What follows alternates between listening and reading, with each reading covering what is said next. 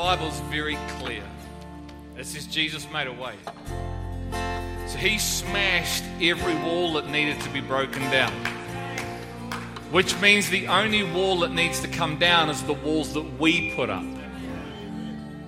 And we put them up to defend, to protect ourselves because we are afraid. And the Holy Spirit has to come and smash brick by brick, mortar by mortar, through power. You and I cannot bring our wall down because we put it up. And we put walls up really well. And we put them up really high to protect us. So we need someone else to come along who's greater than us to smash the wall that we have erected to protect ourselves from him. And we don't even know we do it half the time. We actually think we're protecting ourselves from someone else, but it's actually him. And so he knocks on the door of your wall and then invites you in to dine with him. But see, you have to actually get past your wall. So you have to repent of the wall that you've erected. Jesus gave me these 3 words about 3 months ago when I was with Johnny. He said, Greg, I can't bless what I haven't built.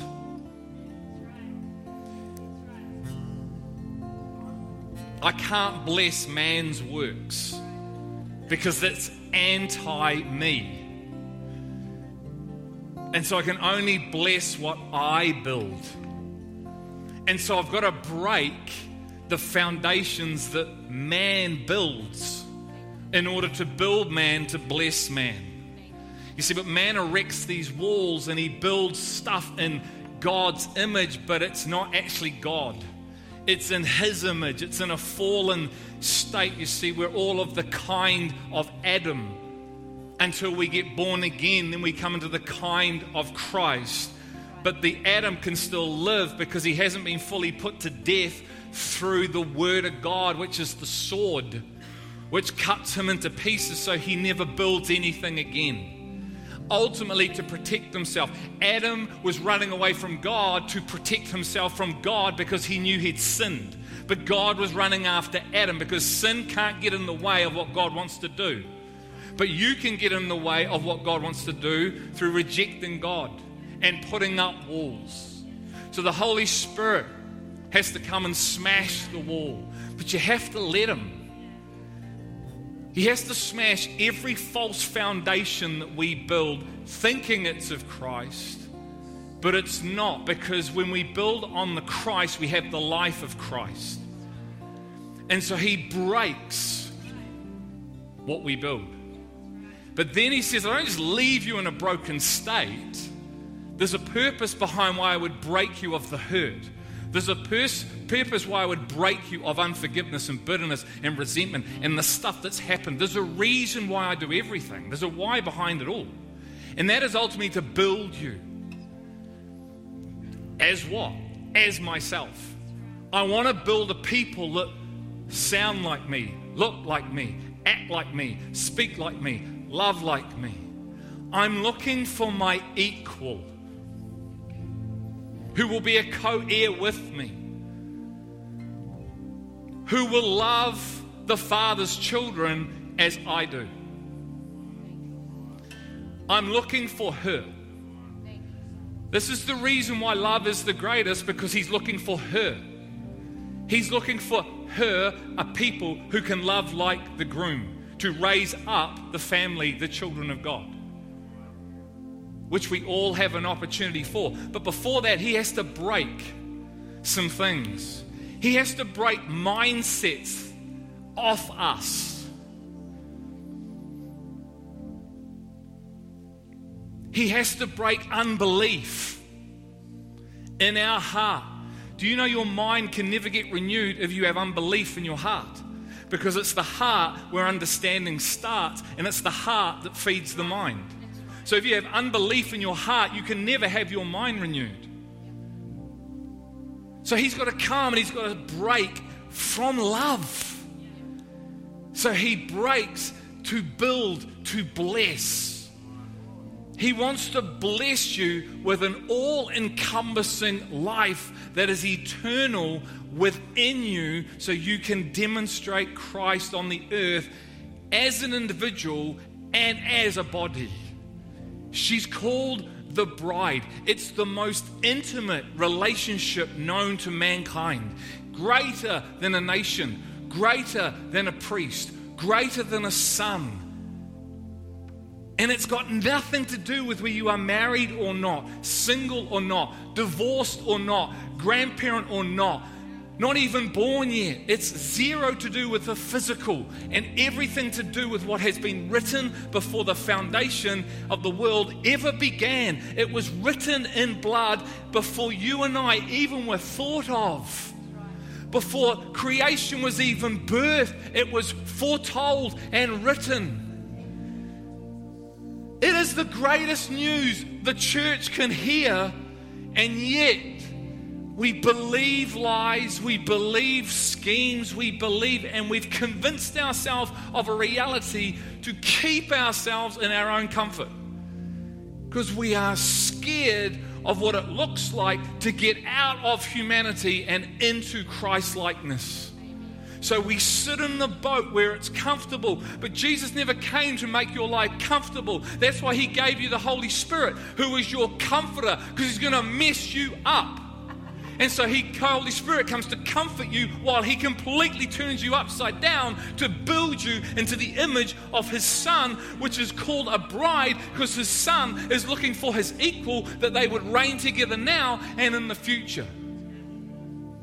That's why love is love. That's why love is the greatest. Not just because God is love. It's bigger than that. God is love, yes, but then why would he give us the commandment to love him if it was just about God is love? You see, it's bigger than that. Why would God say, grace be to all those who love him with an incorruptible love? It's because of what God is looking for. But God has to break man and the schemes of man and the mindsets of man and all the attitudes that man establishes as a Christian before he can build you, to bless you, to present you as a spotless, blameless, wise bride. What an invitation that we all got the day we received Jesus as our Lord and Savior. Was the day you received your invitation to a wedding in the future that's now. And I'm going to scream this till the day I die, because we are deaf as a whole, as the body of Christ, to the revelation of what God has written in the heavens and in the stars and in this book we call the Bible, which is more than just a book. It is a declaration of the prophecy of God's heart, called the will of God for us, which is already foretold. So let him break you. Don't be afraid of the breaking when it's God, because it's good for you. It's him. Because he can't build and bless you until you let him break you.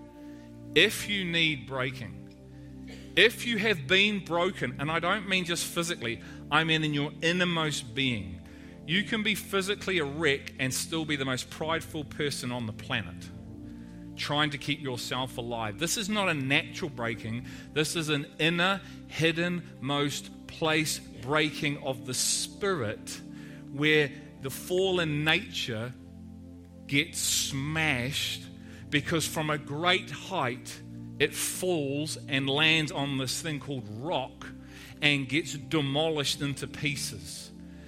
And you don't put back a vase that's fallen from a great height and smashes into pieces, do you? With all the splinters going everywhere. You don't run around trying to find all the bits and get your super glue out and try and put it back together. You go buy a brand new vase. In Jesus' life, he paid the price for you to have a brand new vase. A brand new nature called a divine nature, so you would know the purpose of love and why love is the greatest of everything. But see, the thing is, it's concealed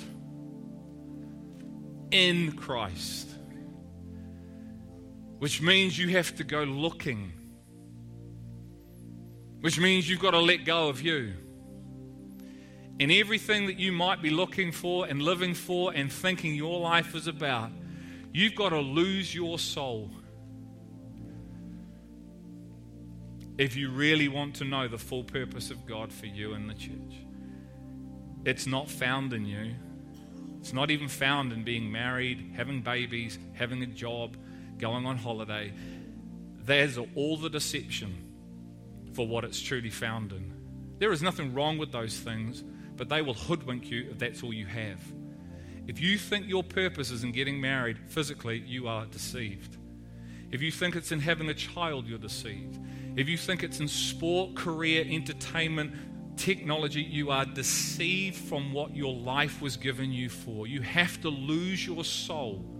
You have to lose your mind, your will, and your emotions, and they have to be let go of through hearing a word of God or getting crushed because they're trying to find life in stuff that's lifeless, and then get born into the reality of Him giving you His mind, His will, His truth, which defines your emotions.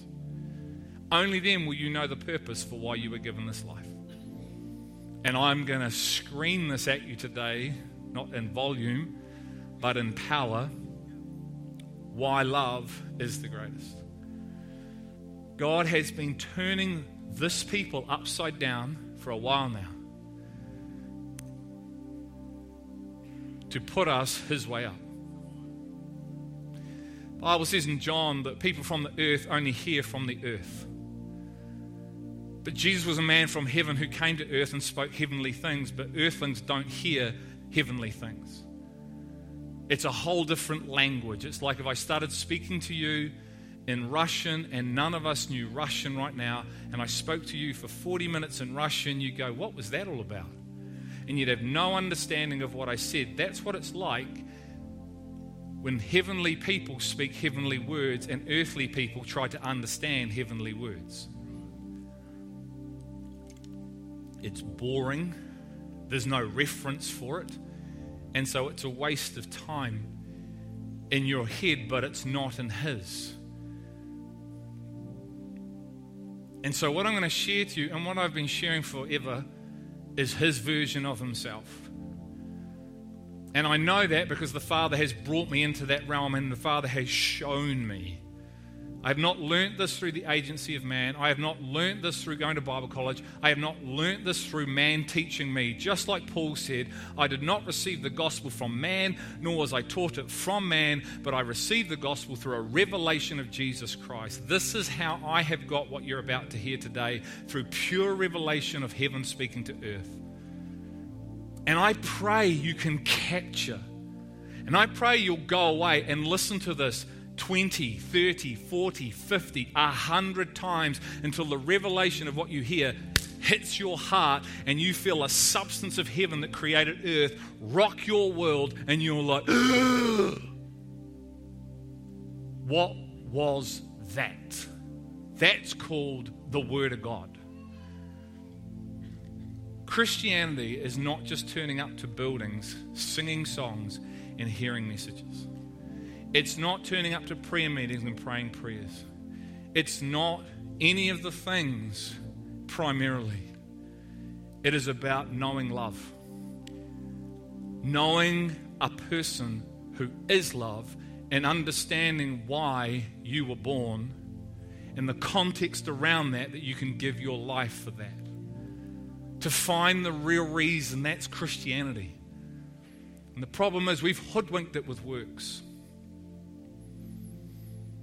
Because we're in John 7, which is an amazing passage, and it is true. You'll do greater things than these. And we hear that and we go, yeah, it's works-based. And we miss the bit before it where it says, if you believe me. But if you can't believe me, then otherwise believe the works. You see, you can't hear me when I speak to you. So if you can't hear me and believe me when I speak to you, then look at the works. And what happens is we might fail to hear what he says, but we can see works. So we run after works, but we've missed what he said. So we get entangled in works and we run around trying to do all the works which are greater than Jesus did, which are right in Christ. But they get entangled, so we fall in love with the gifts, and we fall in love with the works, and we fall in love with the miracles, and we fall in love with the signs and wonders, and we fall in love with ministry, and we fall in love with evangelism, and we leave our first love. The Bible says they never lost their first love. The Bible says they left it. What for? Works. Who for? Him. Jesus said the first work is to believe. Believe what? That this is a relational gospel, not a works-based gospel first. God's going to mess us up to put us back together, to bring us into life. See, the problem is the church has believed this is a works-based gospel as God's primary position. It's works-based. It's not. Do you believe what I just said? Until you believe it, you'll never have the life of a relational-based gospel, because your focus is a works-based gospel. And with a works-based gospel comes trying to do the works, of trying to change yourself and not entering into rest, which is the relational-based gospel. And then works are done in you because you believe. And then every work you do comes from rest, Jesus Christ. Not this abstract thing, peace, that we think is rest. Rest is active. Jesus is rest. It's Sabbath rest in you, which releases you from works. So all the works you now do are done from Christ. The morning star has risen in your heart. There's no stress in that. There's no burnout in that. You don't even know to go on a sabbatical.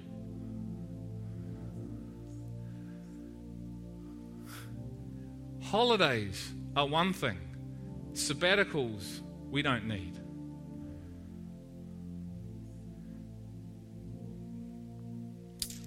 Come here to 2 Peter. I want to show you something real powerful. 2 Peter 1:16. We're going to have communion today. You're going to have it right now as I preach. And I'm not sure whether we're going to eat the physically taking bread and juice, but if we don't, feel free at the end of this. And Jay, I want you to come back and play that song when I've finished. Jealous for my heart. Feel free afterwards to go and take communion physically, but you're about to get communion. Communion is partaking of Christ, which is every day, every second of our lives. So that's what communion is, common union with God. That's awesome, and we remember what he did, but really, communion is the partaking of what? Him. And that is available to you every second you breathe. And this is incredible, this passage in 2 Peter 1, verse 16 to 20. For we did not follow cleverly devised tales. You like those words? This is the Peter that has been broken and put back together and blessed. So pre-Acts, Peter was not a broken man. He was very much living. His soul was very much in control of his life, even though he'd left his work and his family. He was firmly in the control of his own life, doing stuff with and for Jesus, but could not deny Jesus and could not lose his life until he transitioned through his own breaking. So then God could build him and turn him into the man that God had always intended him to be. And here he is now writing about an eyewitness account, saying, we did not follow cleverly devised tales when we made known to you the power and coming of our Lord Jesus Christ. He says, we're not part of institution now. We're not part of man. We're not part of preaching man stuff. We're not part of man ideas. We're not preaching what our version is. We're preaching the real thing, and we're writing it down because I've been brought into the real thing through revelation. I've been known the power, and I'm making known to you the power and coming of our Lord Jesus Christ. But we were eyewitnesses of his majesty. For when he received honor and glory from the Father, such an utterance as this was made to him by the majestic glory. He's about to say they heard a rhema word. The Father uttered a rhema word, and they heard it. The rhema word is, "This is my beloved Son, with whom I am well pleased." And we ourselves heard this utterance made from heaven when we were with him on the holy mountain. But God was referring to Isaiah 42:1, what was written.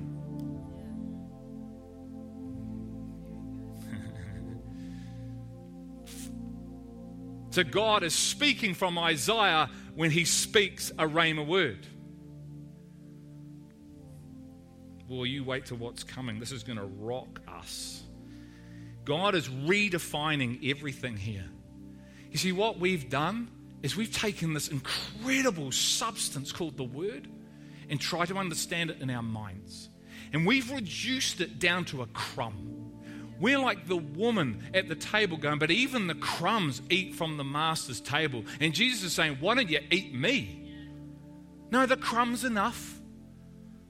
We've taken it because we've tried to understand this incredible thing called the Word of God in our minds and reduced it to nothing. And so God needs to smash and break mindsets and what we've done to release us from that, to bless us, and that we would be overcomers and flowing and more than conquerors on the inside. And this is one of the things that God is redefining in prophecy. So they hear this voice saying, "This is my beloved Son." And in that particular scripture, God says, listen to him. Why? Because he has the words that are spirit and life. So can you hear in the spirit what is being uttered? The utterances of heaven from spirit to spirit. Are you hearing a word that has power, that has the potential, the seed to change you? We must, if we want to be the people God has called us to be. Verse 19, so we have the prophetic word made more sure, to which you do well to pay attention as to a lamp shining in a dark place. They'd received this prophetic word, this rhema word that had been written on Isaiah. They had received this living word about the Son, that he was the beloved one. He was the one that they needed to listen to. He was the one that they needed to hear. He was the one that they needed to obey. Why? Because he was the source of life. Not in miracles, signs and wonders, works, but in the Christ, the Messiah. That's why he asked everybody, who do you say I am? I don't want to know what you think I am. I want to know who I am to you. Do you know I am the Messiah? Because until you know I am the Messiah, you won't treat me like the Messiah. Which means you won't come under me like you're supposed to as the Messiah. You will stay out of me trying to figure this out and give me lip service by saying in my name, but you're not really in my name. But you will use my name to build your thing. And that is fully possible. And we've looked at it over the last few weeks. So we have had this prophetic word made more sure, to which you do well, who he's speaking to pay attention. Have you been grabbed by what is going out here? Has the word of God apprehended you and arrested you? Have we been paying attention? Or is this just all a casual thing? Christianity is what I do week in, week out. Life really doesn't alter, and life is all consuming because I'm focused completely in the wrong place. And my eyes are on me because I haven't let go of my soul. That is not the life you were called for. That is not the life that he predestined you for. That is a substandard life of the life that Jesus Christ has given you life for. And Peter is declaring something that he never once knew. This man is excited like me. As a lamp shining in a dark place. You walk into a dark place and there's a light on, it lights up a room. Jesus came and his own people didn't recognize him. He was the light of the world. He was in the world. The world came through him, but the world did not what? Recognize who he was. His own people who had the scriptures didn't even know who he was when he turned up. I pray this is not us. I pray that you don't come here week in, week out and listen on podcasts and nothing's happening. Man, I pray your eyes would be opened, that you would have the knowledge, and that just like Jesus, the light of the world, would enlighten every man in John, you would be enlightened to the reality of what you are hearing. To not be would be so incredibly sad. To live life outside of your identity is incredibly sad. He says a lamp shining like my shirt today. That's why I wore it. It's bright, isn't it? Put your sunglasses on, man. Who's this guy? I saw bright and light and got confused.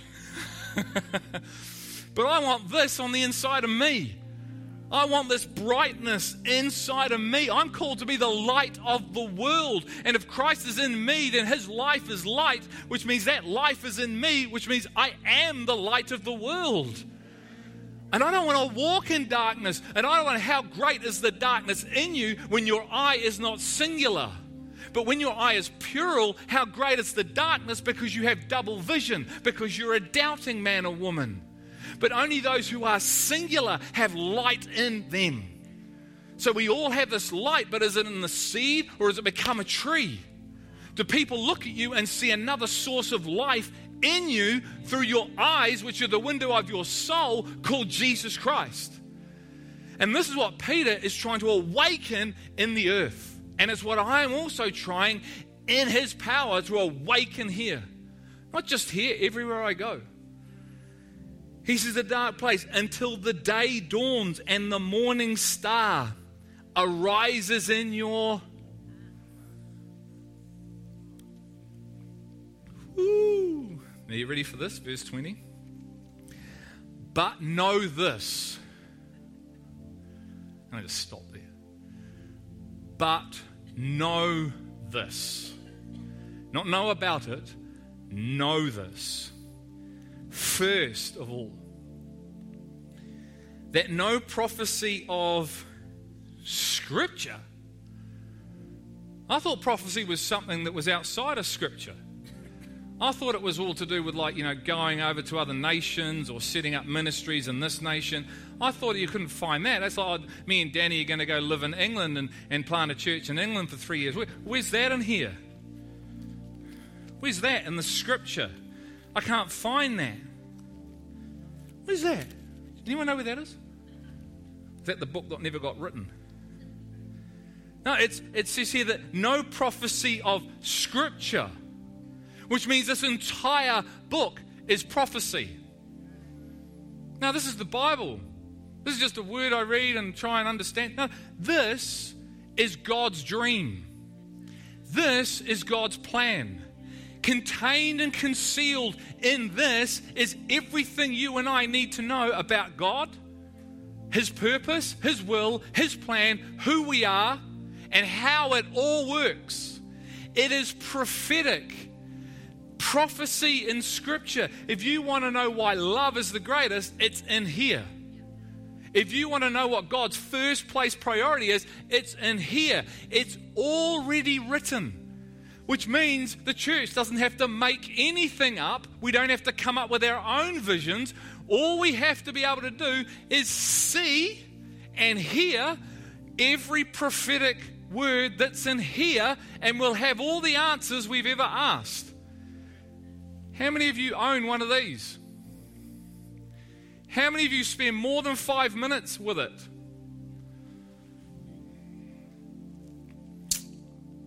You'll never know what your purpose and his purpose is for you if you are not spending time here with him, not without him. Don't take this and you and then just leave it at you and him. You need to go ask him to come, but he's already in you, ready to teach you.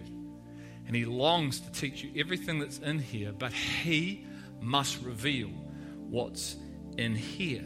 But know this first, okay? Know it first of all. Before you race off and try and figure anything out, know this first.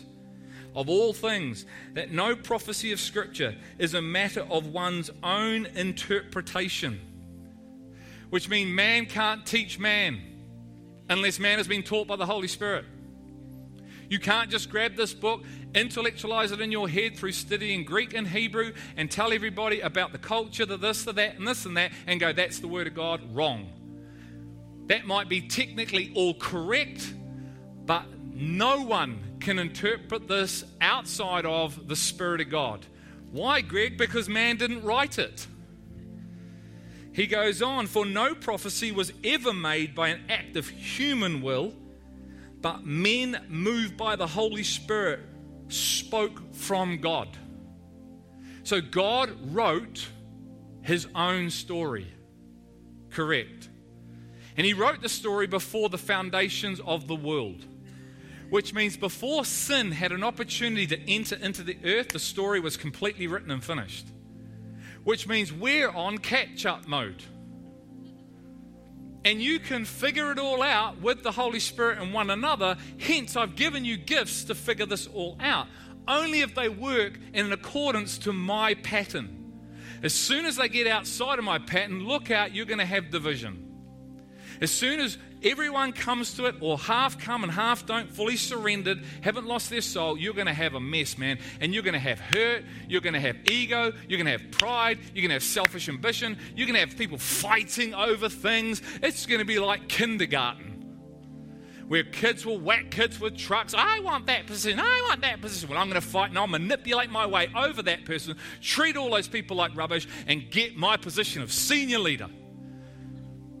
Which I got told a while ago I bought the rock for $4 million. Wasn't a great investment. There's a pain in this building. Some of the stuff we've got to do on it. I don't say the people.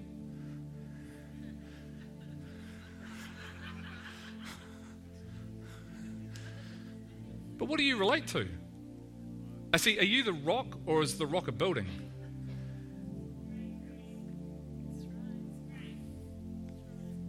Is this family or is this a place you just come to get a fix? You see, they live very differently. One owns, one doesn't. God said to me years ago, 3 years ago, he said, son, there are sons, friends and guests in that building. And that's okay. He said, but I want it all to be family. And I want people that are friends to become sons. And I want people who are guests to maybe go from friends to sons. And I want sons to grow and mature to be a light that shines so the friends and the guests can see something different and then let go and actually come in. So where do you fit in that?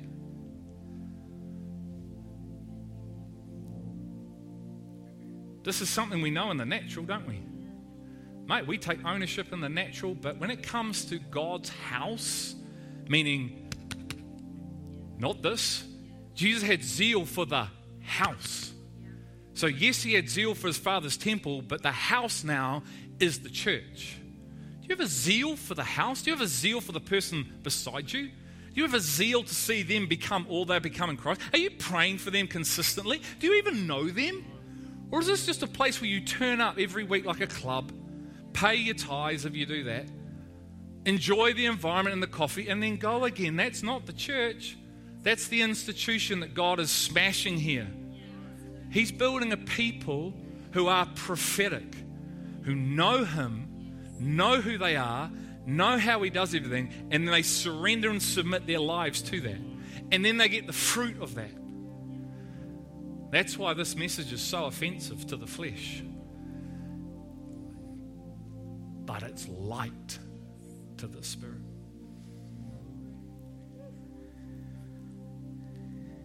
So, what's in here? The works are finished.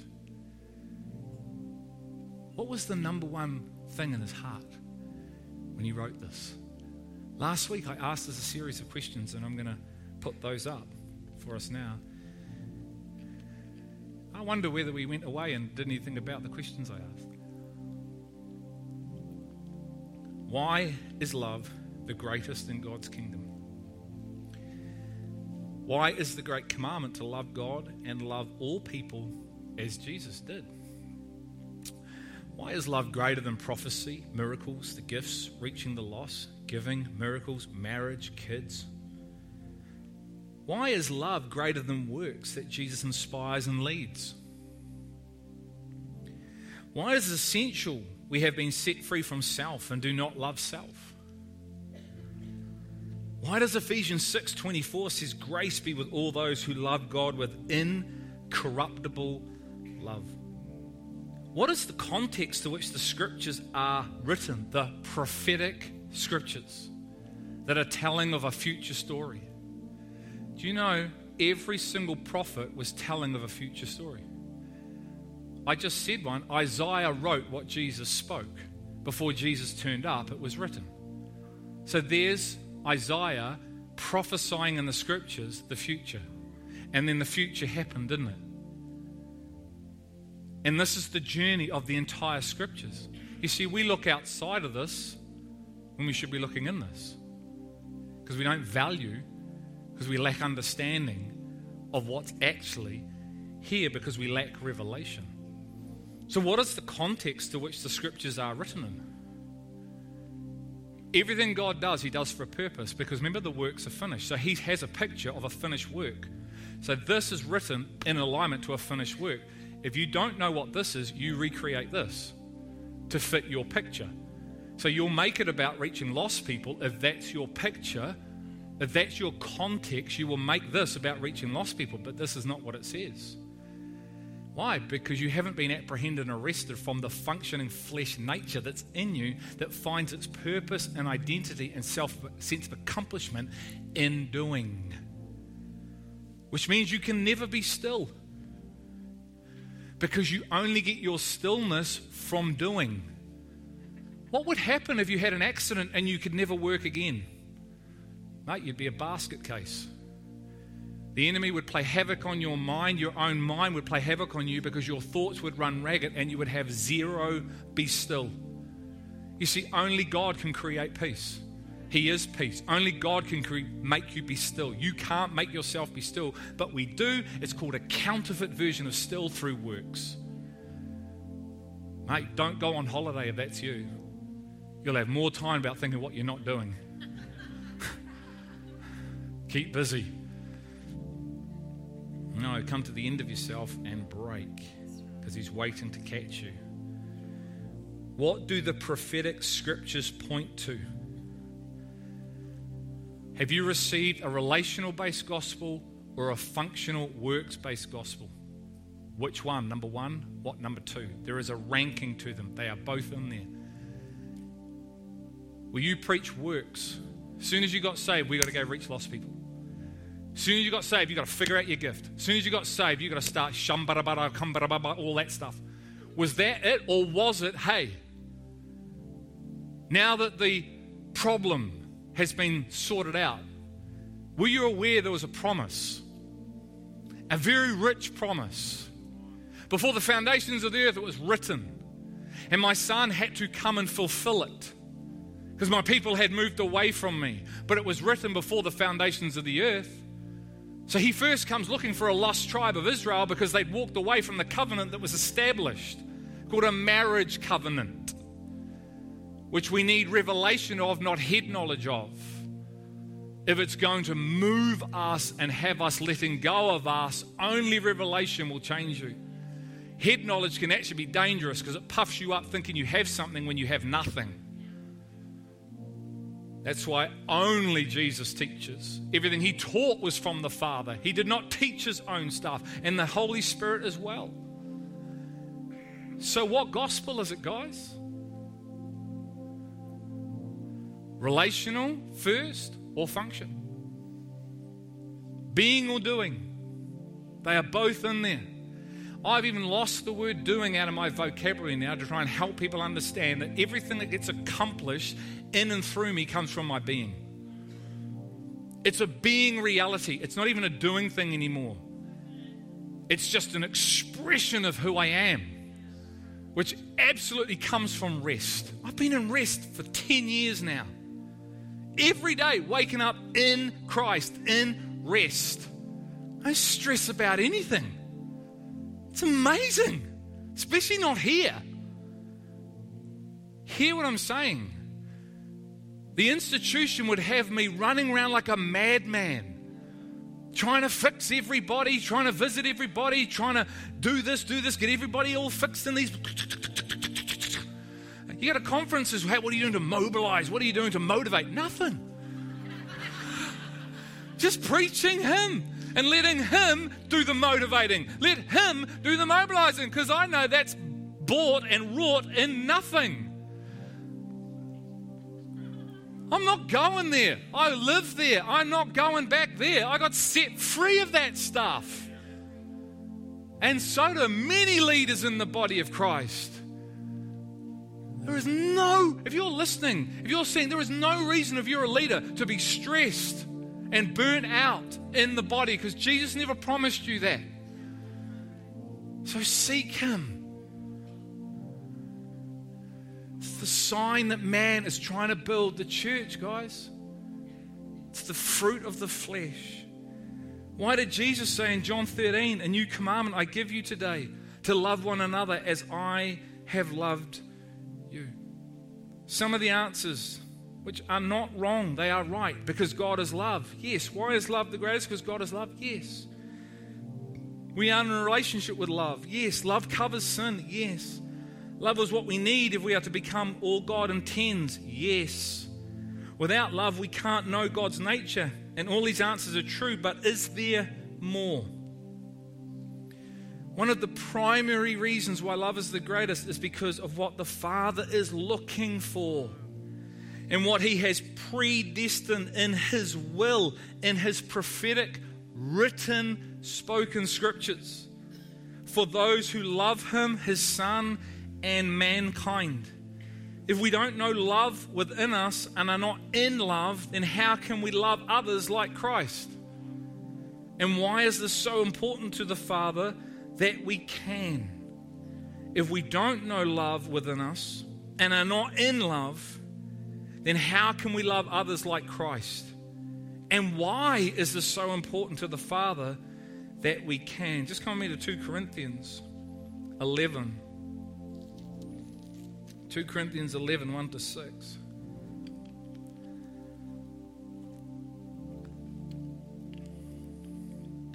If this is going over your head today, that's okay. Grab the recording and listen. It, in theory, or one aspect, should. It should go over your head to get you to let go of something and go after Him. My primary purpose of preaching is that you would seek God. That I would speak of a reality outside of your current reality. I want to be taken outside of my current reality so I can continue to seek God. So that's my hope, is that you would hear something that's like,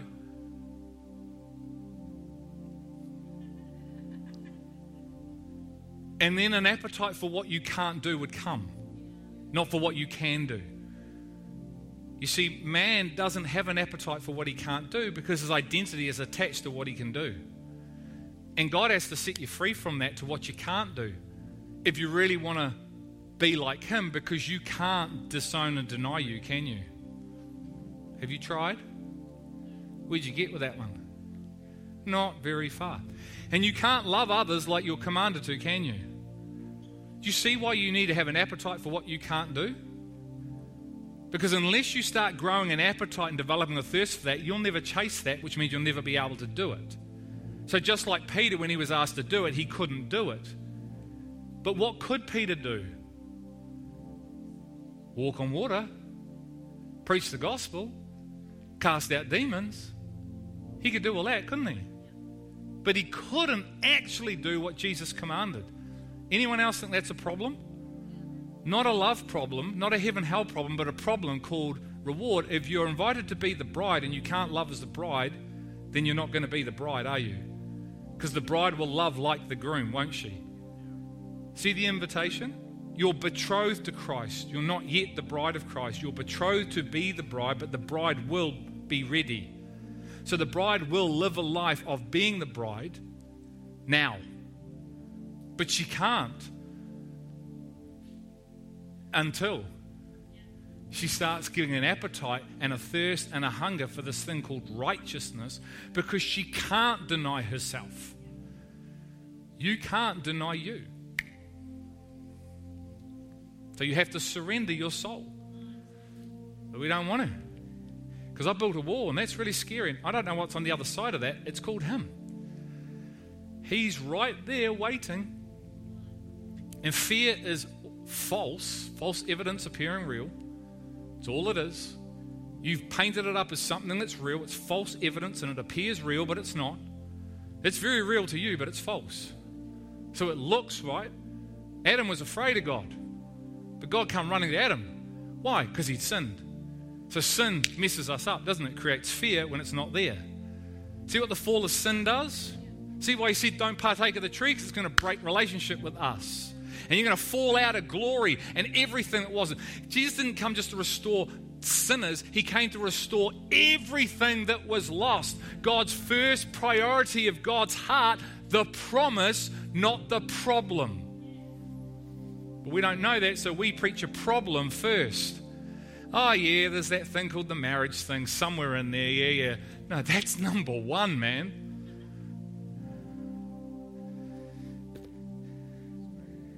So, Paul knew it. Man wasn't even married physically. He was married. He wasn't married physically, and he knew the great mystery. Why? Because he had a revelation of Jesus Christ. That's how he understood the works of the gospel. He didn't try and understand the gospel and Jesus. He got Jesus and understood the works. So what does Paul say? I love this. Paul defends his apostleship. Why did he have to defend his apostleship? Because people didn't receive him as one? They got no idea what's on this guy. Corinthian church have zero understanding of what this even looks like. Hence he said to them in 1 Corinthians 3, he said, man, I can't speak to you like spiritual men. You're just mere infants still. You're not going to grasp any of this stuff, he's saying to them. So then he says this, I wish that you would bear with me in a little foolishness. Why do they have to bear with him in a little foolishness? Because what he's about to say, you're going to think is crazy. But indeed, you are bearing with me. So some of them obviously were starting to come into a realm and a reality that what the man was saying. For I am jealous for you with a godly jealousy. Why would Paul be jealous for the church? With a godly jealousy, which is not a human negative dark jealousy, which sucks the life out of everybody. This is a jealousy that releases people. This is a jealousy that gets on its knees and it goes through whipping and beating and torture and shipwreck for her. This is a jealousy that has so much life in it that it's prepared to give its life for everyone else, even those that he doesn't know, even his people in blood, the Jews. He says, I would give my life if the Jews could come into this. That's how much the man was in love with the Christ. Because he was in love and love was in him. He didn't know about love. He was becoming the very substance of love because Christ was being formed within the man. And that enables crazy Christ-like life, behavior. That enables you to love beyond earth. It enables you to love a person when they're spitting at you, yelling at you, lying about you, disowning you, wrecking your character. That enables you to stay there and just love like Jesus. That's the standard for the church. See why you got to have a hunger and a thirst for something you can't do? Because that is way bigger than us, isn't it? So what we do is this. That's too high a mountain. I'll go do what I can do. And I'll find satisfaction in works. And that's where I'll tick my Christian box for God, because I'll feel good about my life because I'm doing my little thing. And I've got all the boxes lined and I tick them all, and I feel very comfortable and at rest now about my Christianity. It's called churchianity. It's called religion. It's called institution. It's called building a club and an organization. It is not the church. I don't want to do anything that I can do in my own ability and strength. Otherwise, I don't need Him, do I? I don't need God if I can do it. Man, my life stinks pre-Christ. It was selfish, self-centered, self-focused. Everything was around me, and I was quite a good guy. I'd share the chocolate biscuits with my brothers. Ask them. Marty would put one out on a plate and Keith wouldn't even come out. I was generous in nature. I've always been soft-hearted, compassionate. But that's nothing. I'm still a pride-filled man, full of myself, full of my own soul, living for me, hurting people. Not intentionally, trying to find this fix that can only be fixed through love, the Christ. Using people, women, trying to find stuff. As I came through my divorce, I was a broken individual. And I needed the one who could heal my broken heart. And I needed to fall into love. And I did. And I'm forever grateful for 1997, 23rd of December, 10 a.m. That's the day I remember, the day I fell in love. And Paul is saying this, man, I am jealous for you all. That you would be apprehended and arrested by the Christ to find the life the Christ has for you. As an individual, as the body, as an individual. He says, I betrothed you to one husband. Not the natural husband or wife. One husband. Betrothed means this, to join, to fit, to join oneself to. So Paul is godly jealous that he is betrothing you to Christ. Full stop. There's no but, end, nothing. Christ. So that to Christ I might present you as a pure virgin. He wants to present us as never being with the world. I got a brand new opportunity in 1997. I was of the world was in me. He needed to rip it out of me. He needed to fill love into me so I can be a pure virgin, one that has never been tainted by the world. Radiant, spotless before my King. Man, I was so dark. You know Lazarus, how many days in the tomb was he? 4 days. What did Martha say? There's going to be a stench. I was dead for 29 years. That's a pretty big stench. And God wants to present me, Greg Simnor, one who was a sinner, but called before he was ever a sinner as a son, to the marriage covenant, that I would not be like the world, that I would come out of the world, and that I would be a virgin, literally like I'd never had what we know that means. Pure for Him.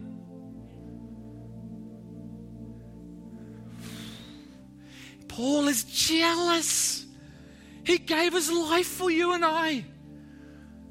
Don't throw away the man's life because you have no knowledge of the stuff.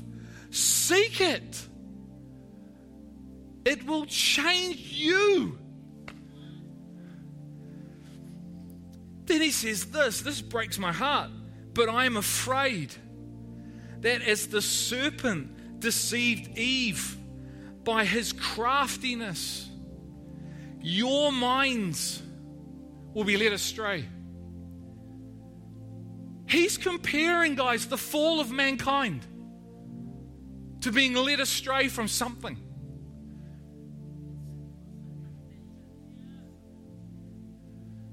It's not a little thing. The fall of mankind. We fell out of glory. We're all messed up because of Adam and Eve's decision. The most horrific, devastating decision ever made. And we are the consequences of that. But God had a plan to bring us back, to create pure virgins like there was in the Garden of Eden, which will be the new heaven and the new earth. So he's got it all sorted. It's called the prophetic scriptures. But it's all contained in here, but you need revelation of what's in here for it to hit your heart, to hit your mind, and change you and to live as a whole body. And Paul's going, Lord, the enemy is deceiving and he's winning. Because these people don't know your scriptures. These people don't know who they are. These people don't know who they've been called to be. They have no reference from revelation of who they really are. So the enemy lies to them and they believe it. Their flesh lies to them and they believe it. They listen to the voices of media. They listen to the voices of politicians. They listen to the voices of parents. They listen to every other voice but the one who said, this is my son, he is beloved. Listen to him. And he has given you his word, his biblical will for him, his dreams, his heart for you. He has given it. There is no reason to ask what the will of God is anymore. Get your mind, your heart into this and let the Holy Spirit teach you. And you will know the answers to the questions, but you will have more than that. You will have eternal life. And you will be able to love people like Jesus. Paul goes on, he says, they've been led astray from the simplicity and purity of devotion to Christ. Hence what Sam said in the notices. Paul said, if you're married, live as if you're not. If you're partying in the world, live as if you're not. If you're doing well, live as if you're not. What's he saying? Get divorced? No. He's saying, have you moved away from your first love? Have you left the source of life? Are you trying to find life outside of life himself? Are you trying to find life in a marriage partner? Are you looking for your peace, your rest, your joy in a person? He says, I wouldn't entrust my heart to a person because I knew what was in every man. So you're looking for living stuff in dead things. Last week's message.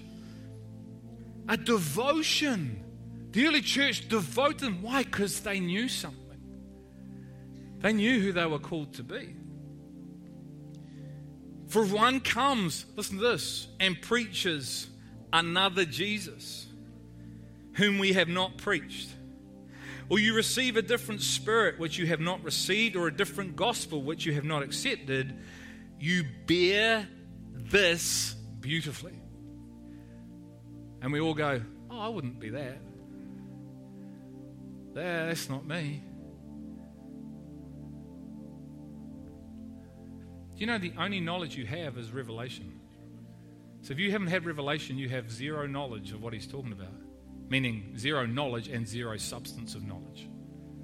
Which is highly likely you're going to receive another gospel and another Jesus. Because all another Jesus is man, being someone like me, preaching my version of Jesus, thinking it's his version. Telling you your primary purpose is reaching lost people or works-based gospel is not Jesus. That's a version of Jesus. See, if you believe that, like I believe that, there's another Jesus being preached. That's how simple this is. This isn't like Jesus never died on the cross. It's not obvious like that, is it? None of this is obvious. Satan is coming as what? The angel of dark or light? Light. So this is so subtle. He's a master at deception, the enemy, isn't he? He's like the great car player. He just shifts it slightly on you. It's just 1% on you, takes you right off. 1% keeps you out of life. You see, we think it's all like the devil's got pitchforks, horde, red like Ian preaching. No, he's not like that at all. There are false prophets, false teachers, false apostles. False apostles, did you hear that? False prophets. False apostles, false prophets, false teachers, false everything. Your flesh is false. So this is how you know, is through revelation. That keeps you bound and in alignment to the Christ. He says, but this is going to happen. Then he says this, for I consider myself not in least inferior to the most eminent apostles, but even if I am unskilled in speech, yet I am not so in knowledge. In fact, in every way we have made this evident to you in all things. Every way is in form of demonstration of a changed life, which is what this is all about. A changed life. Not intellectualism. That's what we've made it. We've built this on intellectualism and not on demonstration. That's called Pharisaism. That's what Jesus held them to account to, because they'd build an institution. And yet they were the people who were supposed to know the Father, because he came for his own people, which were Israelites. And they completely got off path. He's coming back for his people, which is us. Will he find faith when he returns? Will he find an on-fire people who have let go of their lives and are completely ablaze for him? Loving people like Jesus loved. That's your number one commandment.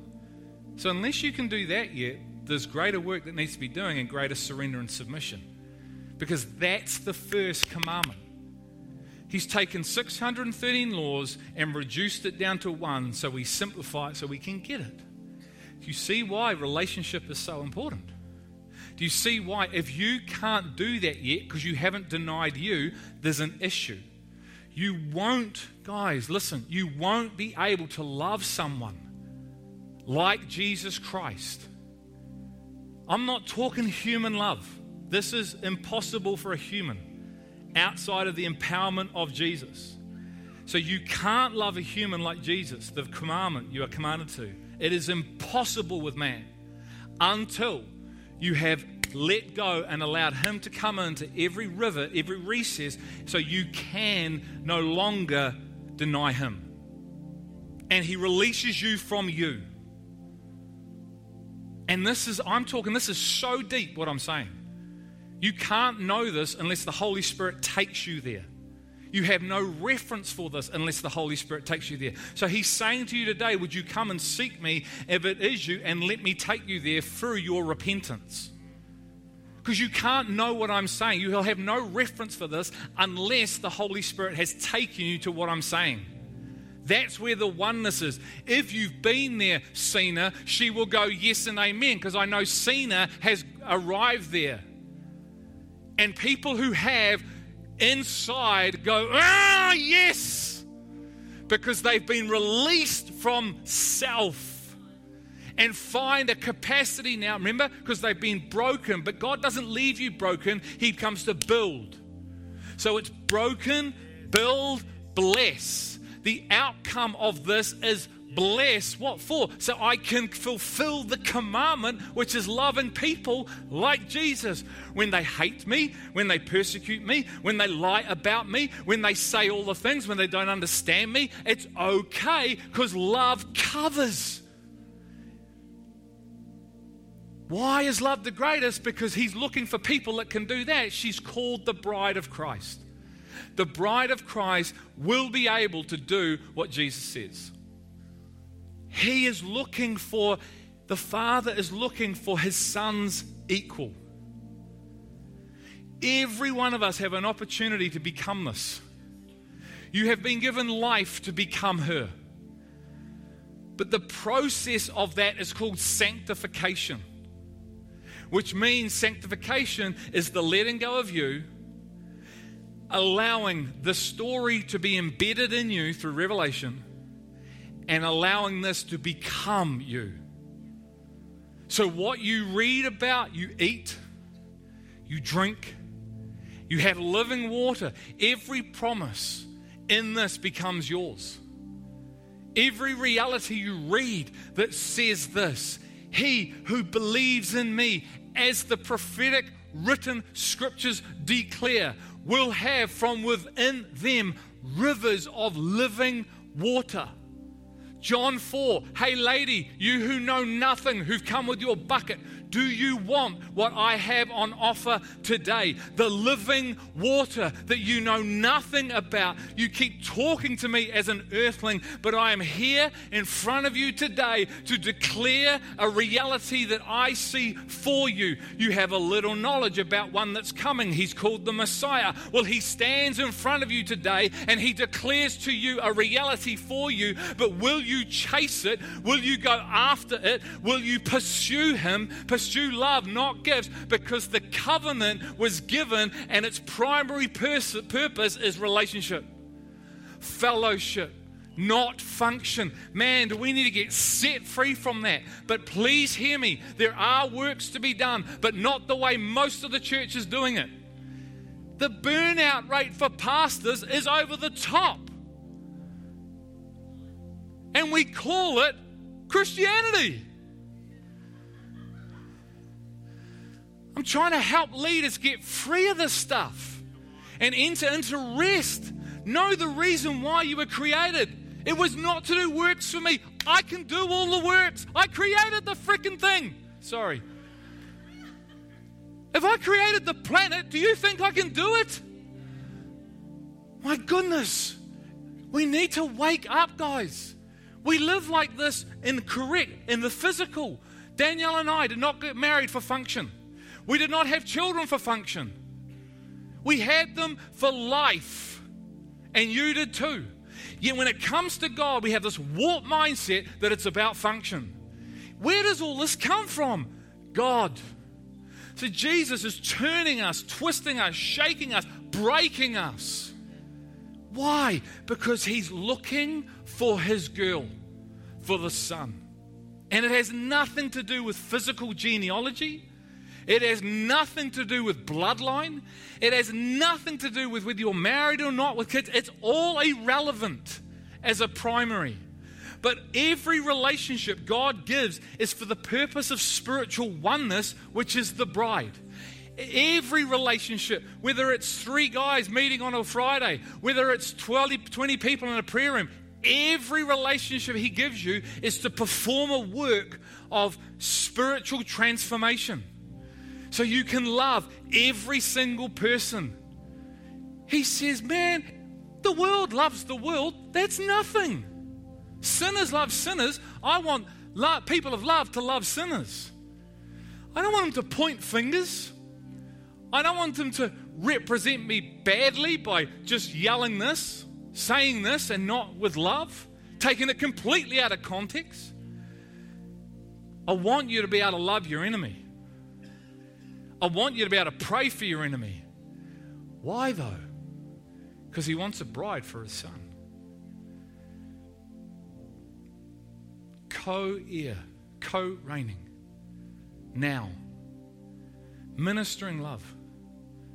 Man, this earth is loveless. The enemy is having a field day. He's attacked physical marriage. He's attacking gender. The world is buying into it. He's attacking family. Can you see it though? He's wrecking it. And the church is like, oh yeah. The men, oh yeah. Can I just speak to men right now? Are you becoming like the Christ? Are you truly ahead of your home? Do you have any concept of what that even is? To be ahead if you're married, okay? I'm just speaking it's the physical context of what it means to be ahead over your wife. The world hates this stuff. Even in the church, we don't like it. I'm not having a head. I've got my own. He's called Jesus. Yeah. He's both the male and the husband's head. But then there's an order of a headship. and it's covering for love. Because the male will lay his life down like Christ did for the church, not just for his wife entirely, but for every single person. So if you're married, it might be here, but it goes beyond that, doesn't it? Love everybody.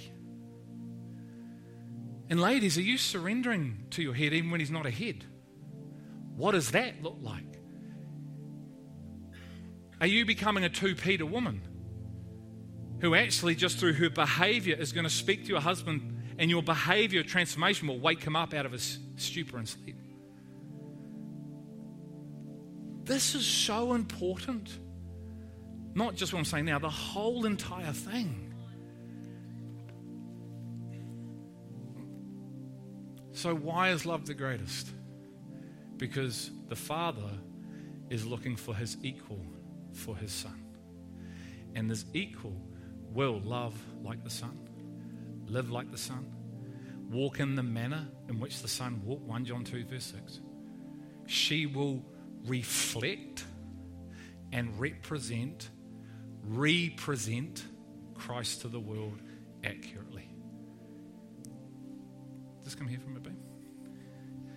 This relationship, once again, purely from a physical context, is we have different functioning roles, correct? God designs us differently. Now, sure, I can be a nurturer, yep, but I'm more wired to be a protector and a provider. Daniela's more wired to be the nurturer. But we can both do both roles if we need to, correct? So we have different functioning roles, but what do we have the same when it comes to our children?